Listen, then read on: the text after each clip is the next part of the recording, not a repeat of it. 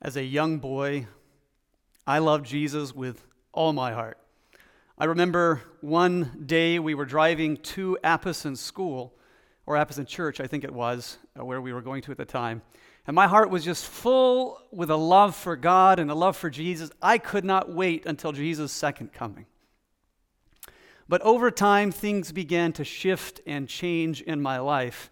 Other things began to fill that desire for God, and it got replaced with a fascination for outdoor sports and outdoors activities. I would go backpacking over the weekend and just would revel in nature and somehow miss in my mind that there was a God over this nature.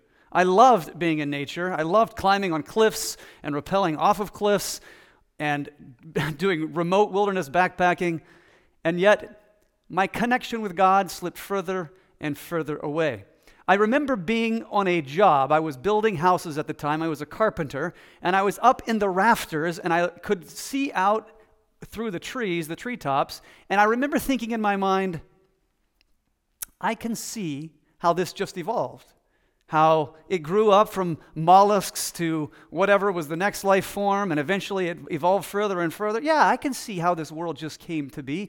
In my mind, I was shifting away from a belief in a literal God that created this world to the idea that this world created itself. And then one day, I heard on the news that there was a storm brewing down in the Gulf. And this storm, I don't remember exact track, but it hit the coast and went over New Orleans, and Hurricane Katrina ravaged the United States of America in the southern part. My brother and I decided that we would get our tools together, and we had some friends that were with us, and we decided to go down and help clear up the debris that was left over from Hurricane Katrina. We went down to Hattiesburg, Mississippi, and on the way, we saw unbelievable sight. Mile after mile after mile of pine forests had been sheared off about 8 feet high, like a lawnmower had cut them. The trees were completely gone, and it was just their stumps sticking up, mile after mile of stumps of pine trees. I was amazed and thought, the power that was behind this is incredible. But it got worse. We got down to Hattiesburg. Houses were wrecked and demolished. Trees were all over them. We began to clear the trees off of the houses and repair the roofs. And we heard things were worse further south, down in Waveland. And so we decided to make the trip down. We had packed a 55-gallon drum of diesel in the trailer because we weren't sure if we could buy fuel or not, and we wanted to be able to make sure we could make it back out. So we began the trip down to Waveland. And on the way, we were shocked with what we saw. Along the road for miles, there were cars parked on the side of the road. They were headed north, and for some reason they were parked there. I don't know if they ran out of gas. I don't know if water overcame them. I'm not sure what happened. No one was there in the cars, but there were cars, like parking lots, down the side of the road, and we were driving. There was twisted signs bent over, the stub of signs completely gone, gas stations, mangled, wrecks. We arrived down in Waveland. The police were there. We had to make our way through some roadblocks, and we were headed towards the coast. We were about a mile away from the coast when we saw something unbelievable. There was a mountain, literally a mountain that the road went through, a mountain of debris, of houses, whole houses stacked on top of each other, wood, debris, all piled up in these huge mounds on each side of us. It was a massive mound of houses and debris. And then all of a sudden, there was nothing. The trees were gone. It was barren, and we were just driving on this road, and there was just foundations here and there. We got up to the coast, and we got out of the truck, and we were walking around, and I remember this one foundation, that the house was gone. The block was gone. The concrete was torn, you could see. There was steel sticking up out of it. Everything had been ripped away except for the concrete footers that had held the house. The power of the storm was incredible. We looked out across the bay, and there we could see the road that used to go across on the bridge. And the bridge most of it across there, the bridge was just gone. It had the piling sticking up, but there were some sections where the bridge that spanned from one piling to another had come loose and fallen off on one side, and you could just see them stacked there. The immensity of the power of what we faced was incredible. And it caused me and others to think, wow, there must be a greater power in this world than we realize. There must be a God. I want to look at that subject with you today, what the Bible says about God, the Godhead, or some refer to this as the Trinity. And we're going to go look at a story in Exodus. We're going to begin in Exodus chapter 2 and verse 11. And we're going to see three things in this story. We're going to see the inner law that God has placed in our hearts. We're going to see how God is revealed in nature. And we're going to see how God reveals himself personally. So come with me as we go to Exodus chapter 2 and beginning in verse 11. One day, when Moses had grown up, he went out to his people and looked on their burdens. And he saw an Egyptian beating a Hebrew, one of his own people. He looked this way and that, and seeing no one, he struck down the Egyptian and hid him in the sand. What was it that caused Moses to kill this man? He saw one of his own people being abused by someone else, and he felt this was not fair. Why would Moses feel this was not fair? Because God had placed in Moses, and not only Moses, but all of us, a law, a moral law that says there are things that are right and there are things that are wrong.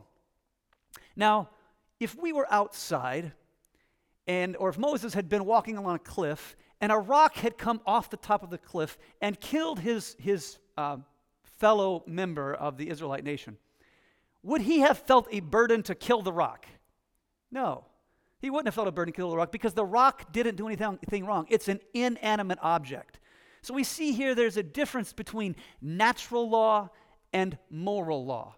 In natural law, there isn't right or wrong. A rock isn't evil because it kills someone. But in moral law, we see that there is a responsibility of a human being towards another to treat them fairly. But there we go. What is fairly? How do we determine what is fair and what is not fair? Let's continue with our story.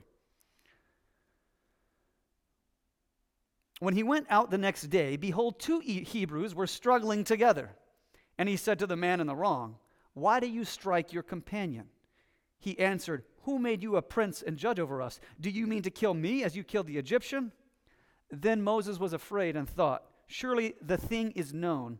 When Pharaoh heard of it, he sought to kill Moses. But Moses fled from Pharaoh and stayed in the land of Midian, and he sat down by a well.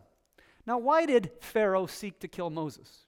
Well, in a land that is governed by laws and rules, you cannot have simply one person that's offended killing another person when they think it's wrong. So Moses had stepped outside of the bounds of the law and had taken the matters into his own hands and killed someone else. So Pharaoh determined by looking into the situation that what was done was wrong, and he was going to kill him in return for that. He had a moral compass in his mind that he was working from, and he determined that what Moses had done was wrong and punishable by death. So we have Moses seeing a wrong, and he determines it's wrong and takes matters into his own hands and kills someone. Pharaoh sees a wrong, and he decides to take matters into his own hands and kill someone. Each person has in their own mind a law that they think right, and they are willing to stand for it insofar as to take another person's life. So we see here that there is an inner law within us, but it can be contradictory about which is the right law. You have a law that you feel is right, and you see perspectives that you see. I have a law that I think is right, and I see perspectives that I see. So there has to be some standard beyond our own opinions about what is right and wrong. We can see that God has placed a law within us. It's true. And this gives evidence that there is a lawgiver. If there is a moral law within man, there must be a moral lawgiver. This isn't a natural thing that would have evolved because there's a difference between moral law and natural law. So we see that God has placed this law within us and that there is a moral law, but there must be some standard beyond us. there has to be a standard that the moral lawgiver gives to us so we can know what is right and wrong. So we see the first point as we're looking at the story is that we can know that there is a God based on the inner law that he's placed within each one of us. Let's continue with our story here. Verse 23. During those many days, the king of Egypt died, and the people of Israel groaned because of their slavery and cried out for help. Their cry for rescue from slavery came up to God, and God heard their groaning. And God remembered his covenant with Abraham and Isaac and with Jacob. And God saw the people of Israel, and God knew. Now it says here in the story that God remembered the covenant with Abraham. What does the covenant of Abraham have to do with the people of Israel in slavery? Well, it's just this.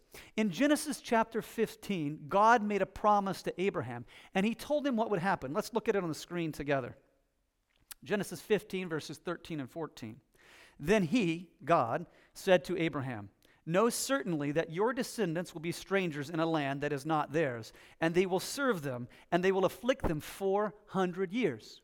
So right here, in the midst of the covenant that God made with Abraham, he said that his descendants would be sojourners in the land, and they would be afflicted for a period of time.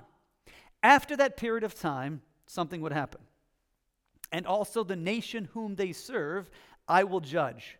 Afterwards they shall come out with great possessions." So we have here that God would not leave them in this condition forever.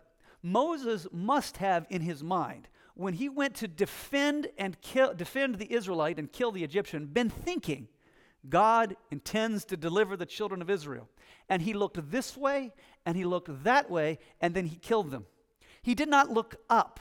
He did not look to see God's guidance in the matter. He chose what was in his own heart. He looked at the Scripture to see that God had a plan for him, but he did not look at the God of the Scripture for guidance in carrying that out. Now we're going to go into chapter 3 and verse 1. Now Moses was keeping the flock of his father-in-law, Jethro, the priest of Midian. He led his flock to the west side of the wilderness and came to Horeb, the mountain of God. Now it says that Moses was in the wilderness and he came to the mountain of God. What is it in nature that leads us to think about God? I know when I'm in the mountains and these lofty mountains are sticking up around me, particularly out west in Colorado, the Rocky Mountains, I think of God. Many people think of God when they're out and see God in nature. What is it that can be seen of God in nature? Well, as you go out in your yard and you see the green grass that's growing, you can think of a God that loves softness and beauty. When you see the different colors of flowers that are all around, you think of a creative God who loves beauty. When you see the tornadoes sweep through, you think of a God of power. When you see this world from a distance, this blue orb, you think of a God who is a creator God. When you think of a shepherd taking care of the sheep, you think of a tender father. Nature can lead us to think about God. Now, we read in Romans, thank you, Angela, for reading that for us today.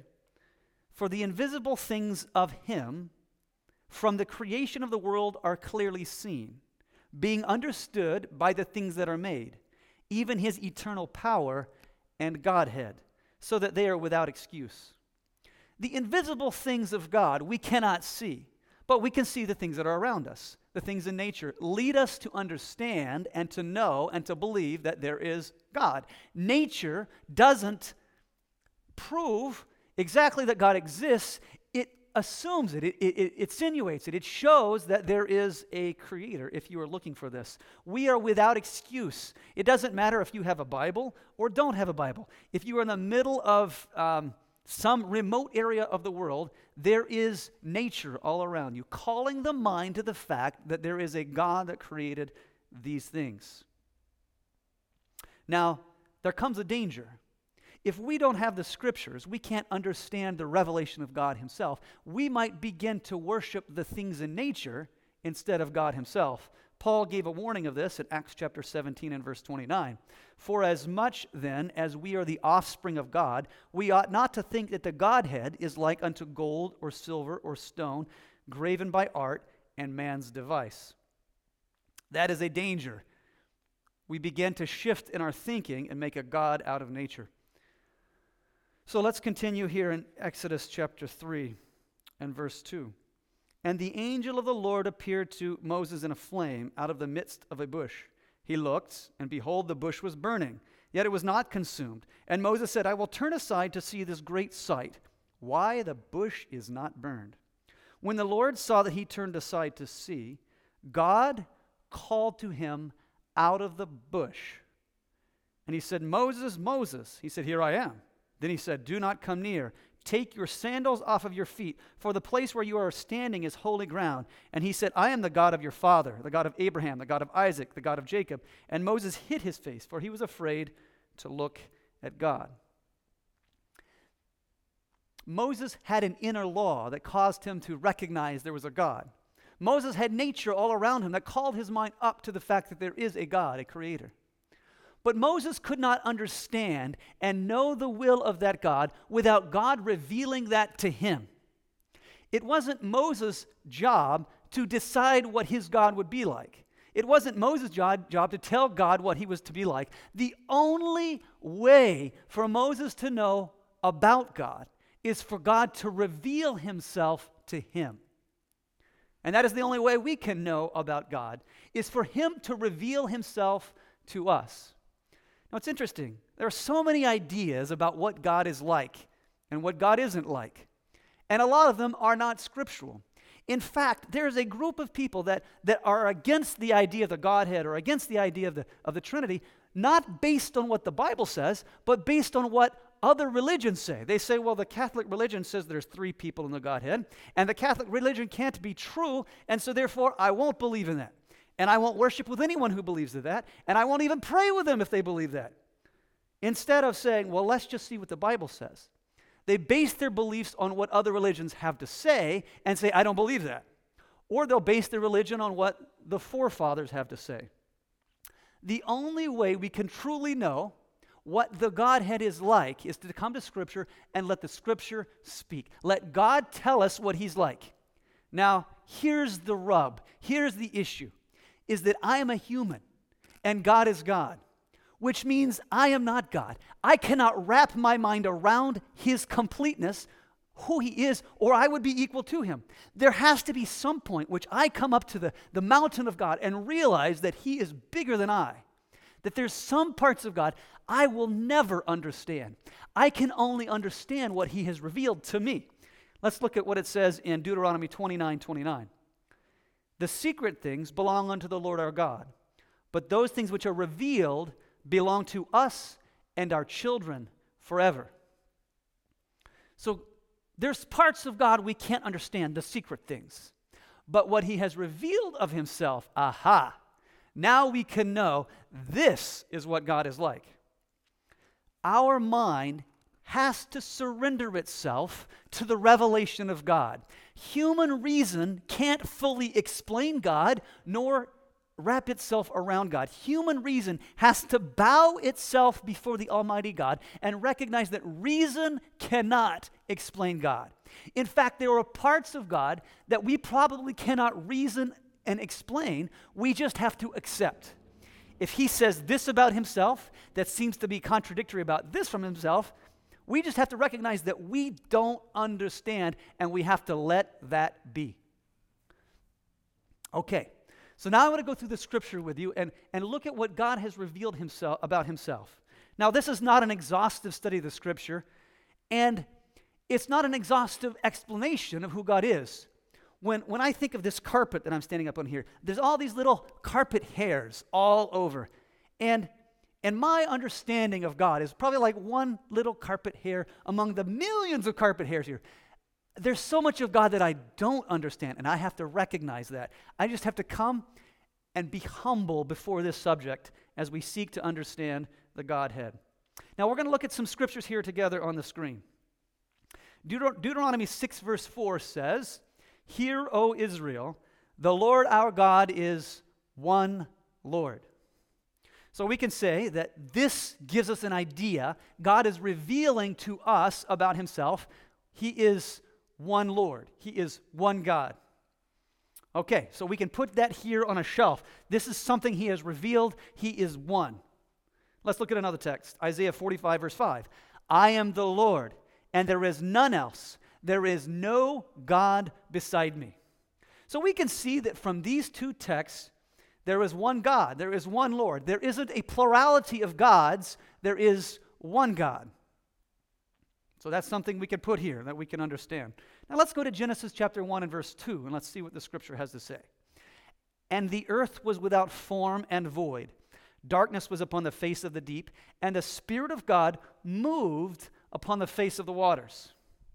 So before anything was created here on this planet, the Spirit of God was here, moving. He was a part of the creation story. The Spirit of God was here. Now we move on to verse 26 and we read, and God said, let us make man in our image, after our likeness. I'm looking up on the screen. Are you seeing that it's highlighted there, Brandon?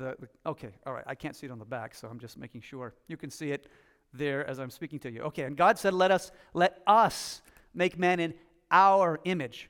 So wait a minute.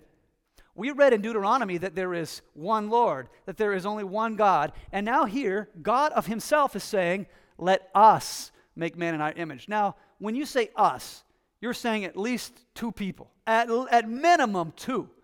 That's plural. It can't be one. It has to be two. Now, God said, let us make man in our image. So we have God and we have the Spirit at least here in the creation story. So there's two. There's two within the Godhead. He's one, and yet at minimum two.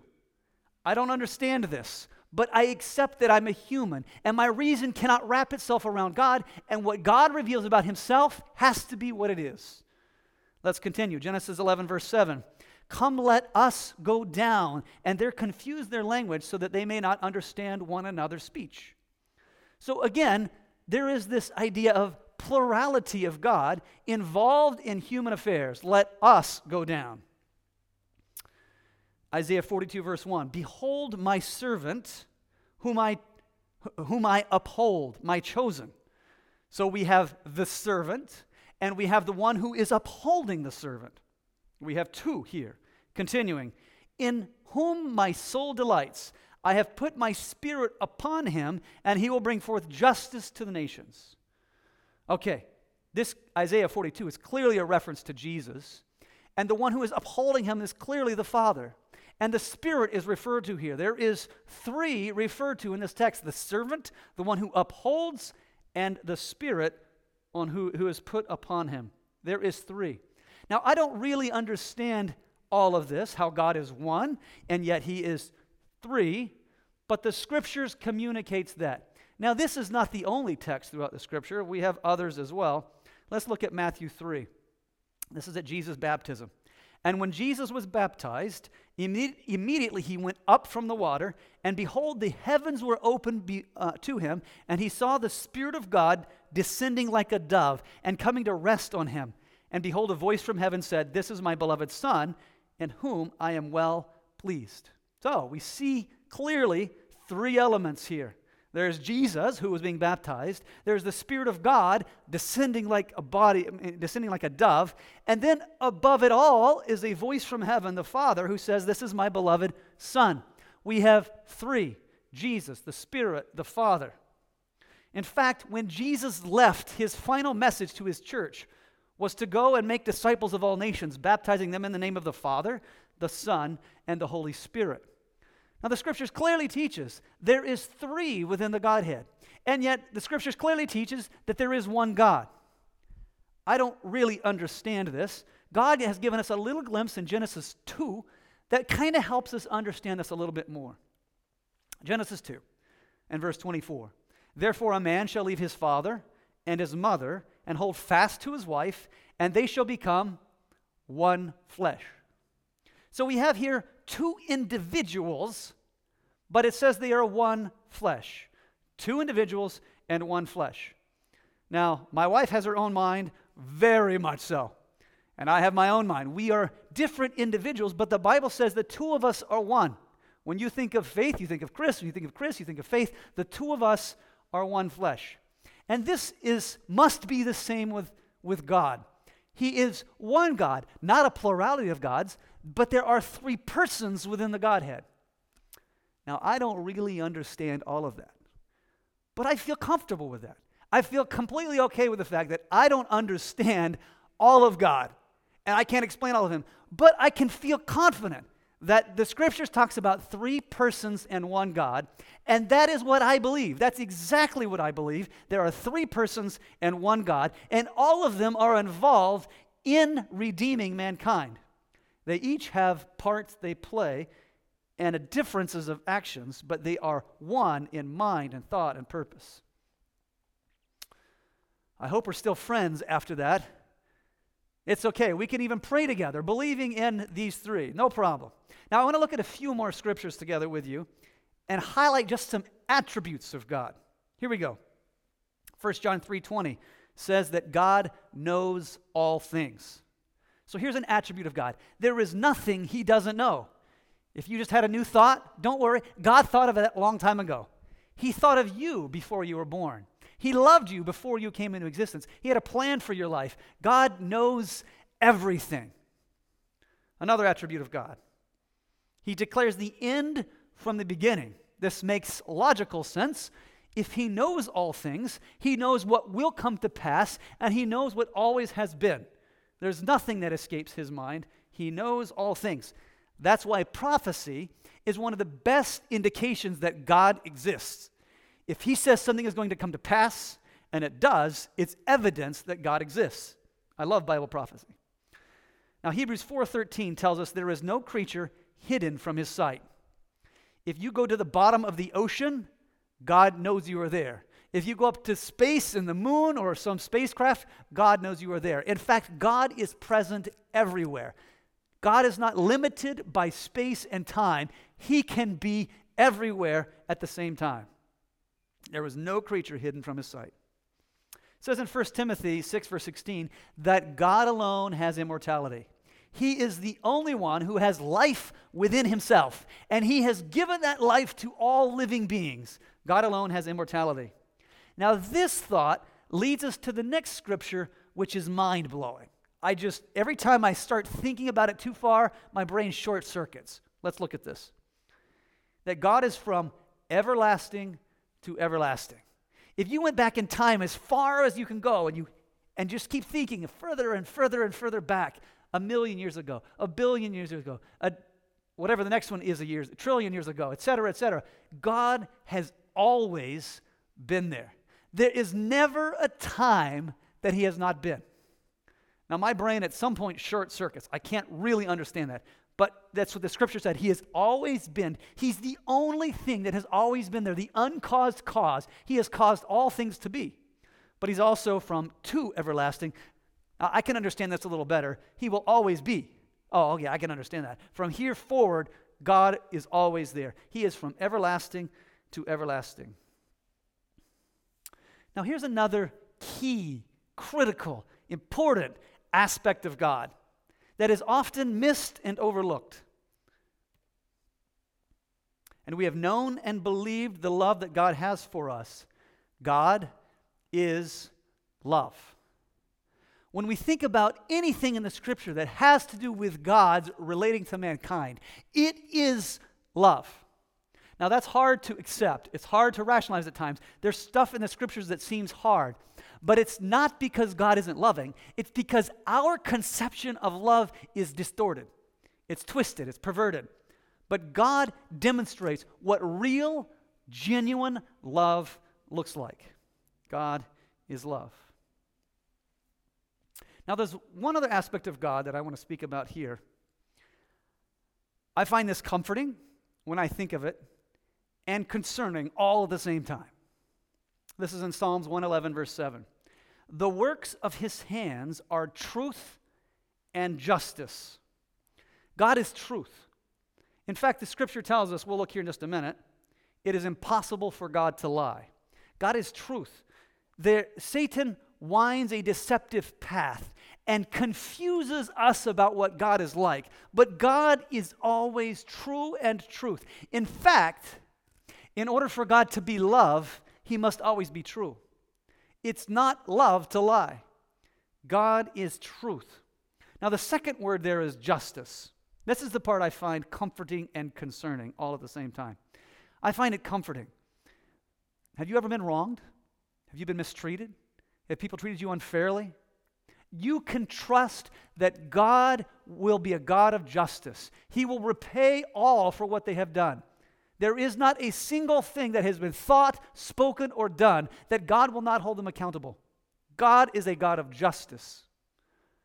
But then when I turn and think inward and about the poor decisions I've made in my life and the unkind things I've done, God is a God of justice to me.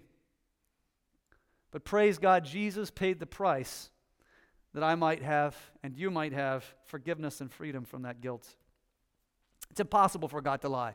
There are those who come up with these conundrums trying to find some way to trick God. Is there a rock that can God make a rock so big that he can't move it? And they play these little mind games as though somehow they're smarter than God by coming up with a silly saying.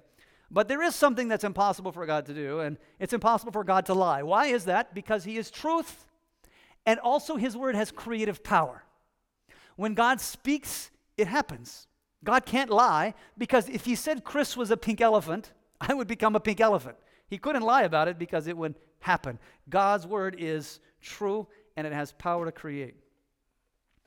Okay, let's go back to Exodus 3 and look at our story. We've looked at these key aspects of who God is and his key attributes. We've looked at these things together, and these define who God is. But let's continue. Exodus 3, verse 7. Then the Lord said, I have surely seen the affliction of my people who are in Egypt, and have heard their cry because of their taskmasters. I know their sufferings, and I have come down to deliver them out of the hand of the Egyptians, and to bring them up out of that land to a good and broad land, a land flowing with milk and honey, to a place that I have chosen for them. God was coming to be the deliverer of those who were oppressed. That's who God was. Moses was wondering, who is this God? He had misunderstood the character of God, and he had not patiently waited on the timing of God, and he had killed someone and become a murderer. His conceptions of God shaped how he related to the world. Our conceptions of God shape how we relate to others. We need to have a clear, correct, true understanding of the character of God, because that's how we relate to others, and that's how others, through our actions, understand God. Moses was giving a distorted picture of God based on how he was interacting with the Egyptians. God was coming as a deliverer for the oppressed. In fact, I'm convinced that God wanted to deliver Pharaoh. Let's go to verse 13. Then Moses said to God, if I come to the people of Israel and say to them, the God of your fathers has sent me to you, and they ask me, what is his name? What shall I say to them? And God said to Moses, I am who I am. And he said, say to this people of Israel, I am has sent me to you. Now that's a strange name, I am. Jesus used this in John 8:48 about himself. He said, before Abraham was, I am. The I am, the always present God. As far to the future as you can go, God is there. As far to the past as you can go, God is there. Whatever circumstance you're facing, God is there. The always present, always existing, eternal God is there. The I am. I will never leave you nor forsake you, Jesus said. I will be with you till the end of the world, Jesus said. The I am is the God, you're to tell them, has sent you. Now, some people get hung up on God's name, and they say you have to say it just a certain way. Because if you say it wrong, then you're not really talking to the true God, you're talking to the false God. Now, I can get the thought, but God is referred to in so many ways in the Scriptures. And in fact, the exact name of God we don't really know, because the Hebrews were concerned that they would say his name wrong. And they took the vowels out of the consonants, and we only have the consonants. We don't even know how to say it. It's the tetragrammaton, YHVH or YHWH. And so they took the word Adonai, and they took the vowels from Adonai, and they put it in the tetragrammaton so that we could try to come up with a way to say God. So we say Jehovah or Yahweh or Yehovah. And there are those who are hung up on this. You have to say God's name just a certain way, or you're referring to the wrong God. God is referred to by his attributes. If we don't know exactly how to say his name, I can't imagine he's going to be offended. Peter, when he was falling into the water, said, "Lord, save me." He cried out this simple word, "Save me." God knows our needs, and he's not necessarily concerned that we understand how to pronounce his name in a specific way. In fact, in Exodus 34, God proclaims his name to Moses up in the mountain. We read this in Exodus 34 and verse 5. "The Lord descended in the cloud and stood with him there and proclaimed the name of the Lord. The Lord God, merciful and gracious, slow to anger, and abounding in steadfast love and faithfulness, keeping steadfast love for thousands, forgiving iniquity and transgression and sin, but who will by no means clear the guilty, visiting the iniquity on those trespassers." So here, God describes his name in terms of a character: merciful, loving, abundant in goodness. God's name is who he is, not a specific pronunciation. In fact, we can even call him Father according to Jesus. So no worries there. All right, going back to Exodus chapter 3. The I am is the God who you're to tell them has sent you. Let's move forward to Exodus chapter 5. Moses has come to Egypt.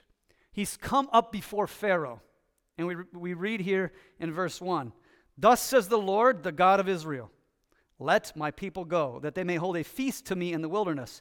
Verse 2, "But Pharaoh said, who is the Lord that I should obey his voice and let Israel go?" He was saying, who is the Lord that I should be willing to let him go? Now, at this moment, Pharaoh was confessing his honest condition. He did not really know God, and he was not willing to submit to him. Now, if God was like Moses was 40 years before, God would have just killed him and buried him in the sand. But the God we serve is gentle. He's kind. He's loving. He's compassionate. God wanted to free Pharaoh from the superstitions that Satan had clouded his mind with, and wanted him to understand the true God that would deliver him. I'm convinced that God wanted to deliver Pharaoh. In fact, we're told in 2 Peter 3, verse 9, God is not willing that any should perish, but that all should come to repentance. God wanted to work on Pharaoh's heart. So he sent him one plague, a gentle one. He just turned the water to blood so that he could show Pharaoh that the river is not your God. The God who turned it to blood is the true God. He gently worked on him, and then he brought another plague, and then another plague, and another plague, and he kept gently pushing him more and more. Now, God does the same with us. In our life, if there's things that we're not willing to submit to him, if we're not willing to follow as he's leading, he gently guides us, like a shepherd guides his sheep, pushing and gently pushing until he gets our attention. But Pharaoh became more and more resistant. Now, I think this story illustrates a powerful truth. In the Garden of Eden, God told Adam and Eve that there was one tree they could not eat from, the tree of knowledge of good and evil. This tree gave Adam and Eve the opportunity to follow God or to reject him. This gave them free moral choice. Like a flag post planted in the Garden of Eden right there, God declares mankind has free choice. In fact, for God to be love, he has to give us free choice. He can't force love. It has to be given. God was seeking to win Pharaoh's heart that he might be free, but Pharaoh hardened his heart. The scripture tells us further on that God hardened his heart, but God hardened his heart only in that he did things to soften his heart. And Pharaoh is the one that responded with a hardened heart. He gave us free moral will. Now we come up all the way to the 10th plague. And this 10th plague seems pretty hard. In fact, it was. Now, if you are a shepherd that loves your sheep, would you just stand to the side if there was a wolf or a bear and allow it to come eat all the sheep that it wanted until its belly was full and its lips were grinning and it walked away? Could you truly say that you loved your sheep if you allowed that to happen? No. You have to stop the wolf. You have to kill the wolf. You have to kill the bear. There is a moment in where love actually takes a strong stand and a life is ended. There's a truth. I think you can all agree with me there. We don't fully understand why or how, but there are moments in Scripture where God takes the life of another. And we have to understand, if God is love, then this act of taking a life is somehow loving. Through this, God is seeking to preserve others from the wolf, from the destroyer, Satan. And in the 5th plague, the firstborn of the children of Egypt were slain. Those who were not covered by the blood. This was an act of love, seeking to call to their mind that unless they too were covered by the blood of the Lamb, they would likewise perish. The children of Israel were delivered. They were taken from Pharaoh's presence. They were taken through the Red Sea. Pharaoh perished because of the hardness of his heart in the sea. The children of Israel came to the Mount Sinai, and God gave them there his law. Let's look at Exodus 20. Exodus 20 and verse 18. Now when all the people saw the thunder and flashes of lightning, and the sound of the trumpet, and the mountain smoking, the people were afraid and trembled. When they came into God's presence, when they heard the law being read, their hearts were afraid. Now the Bible tells us perfect love casts out fear. Why is it their hearts were afraid? Because they didn't really understand God. Now there is a part about God that we do need to be respectful about. He is not simply a heavenly golden retriever that we throw a ball and we play with. He is the God of gods, the King of kings. We need to be respectful in his presence. And yet he is also love embodied. They were afraid. They did not really understand who God was. God wanted them to know him intimately, deeply. He wanted them to understand his heart. And they reached a point they could not go any further. They were afraid. So Moses was sent in. Now the scripture tells us in 1 John 5, verse 20 and 21, and we know that the Son of God has come and has given us an understanding, that we may know him who is true. Jesus has come to help us understand God. And we are in him who is true, in his Son, Jesus Christ. This is the true God and eternal life. So Jesus came to give us a full and complete and clear picture of what God is like. It's interesting, this next verse, verse 21. John says, little children, keep yourselves from idols. It's interesting he says that, because after Exodus chapter 20, we go on a little bit further, and the children of Israel make a idol, a golden calf, because they did not like the picture of God they had come to see. They wanted to make their own God instead of accepting the revelation of himself. Do we do the same? Do we come up with our own God instead of allowing Jesus to reveal what he is truly like? I want to look at scripture with you, Philippians chapter 2 and verse 5. Philippians chapter 2 and verse 5. Jesus is revealing what the Father is like. Have this mind in you which was in Jesus, who, though he was in the form of God, did not count equality a thing to be grasped, but he emptied himself by taking the form of a servant. He was born in the likeness of men, and being found in human form, he humbled himself by becoming obedient to the point of death. Jesus revealed that God is not seeking to put himself over humanity and force humanity to worship him. He showed us what the character of God is really like, where he emptied himself of all, humbled himself, and became a servant. Now, when you achieve a position of power, what is it that you do with that? Do you begin to control other people? Does it come to your head? Do you become, you get a big head because of this? God shows us what real power is like. He emptied himself and he became a servant. We see this in John chapter 13, where Jesus put a towel around his waist, got down and washed the disciples' feet. God in human flesh wiping their feet. Luke 23 gives us a powerful glimpse into what God is like. Luke 23 and verse 33.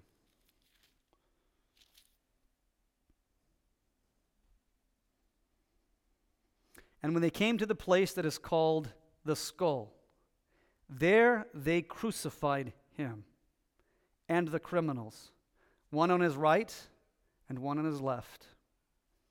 God, the one who spoke this world into existence, the one who formed Adam and Eve, the one who breathed into Adam the breath of life, the one who guided his people throughout ages, the illimitable God, the creator of heavens and earth, was crucified on a cross. One arm and the other pressed into the wood, a steel spike set on top and driven through his hands and then his feet. This cross was lifted up and dropped into a hole. His body hit the bottom of that hole, and as the cross hit the hole, his body would have pressed into those spikes. A crown of thorns was on his head, bleeding. But that wasn't even the worst of it. Your sin and my sin was placed upon him. The Bible tells us in Isaiah 53 that the Lord laid on him the iniquity of us all. God nailed to a cross. It says in verse 34, and Jesus said, Father, forgive them, for they do not know what they are doing. This is a picture of what God is like. We're told in 2 Corinthians 5, verse 19, God was in Christ, reconciling the world to himself, not imputing their trespasses to them. Jesus is the Savior of all mankind, but not all have chosen to have been saved. Not all are saved, but all can be saved. John 14, verse 9. Jesus said, whoever has seen me has seen the Father. If you want to know what God the Father is like, look at Jesus. See him nailed to the cross? Do you see the blood dripping from his side and his hands and his feet? This is a revelation of who God is. One of the most beautiful pictures in all the Bible is in Revelation chapter 5.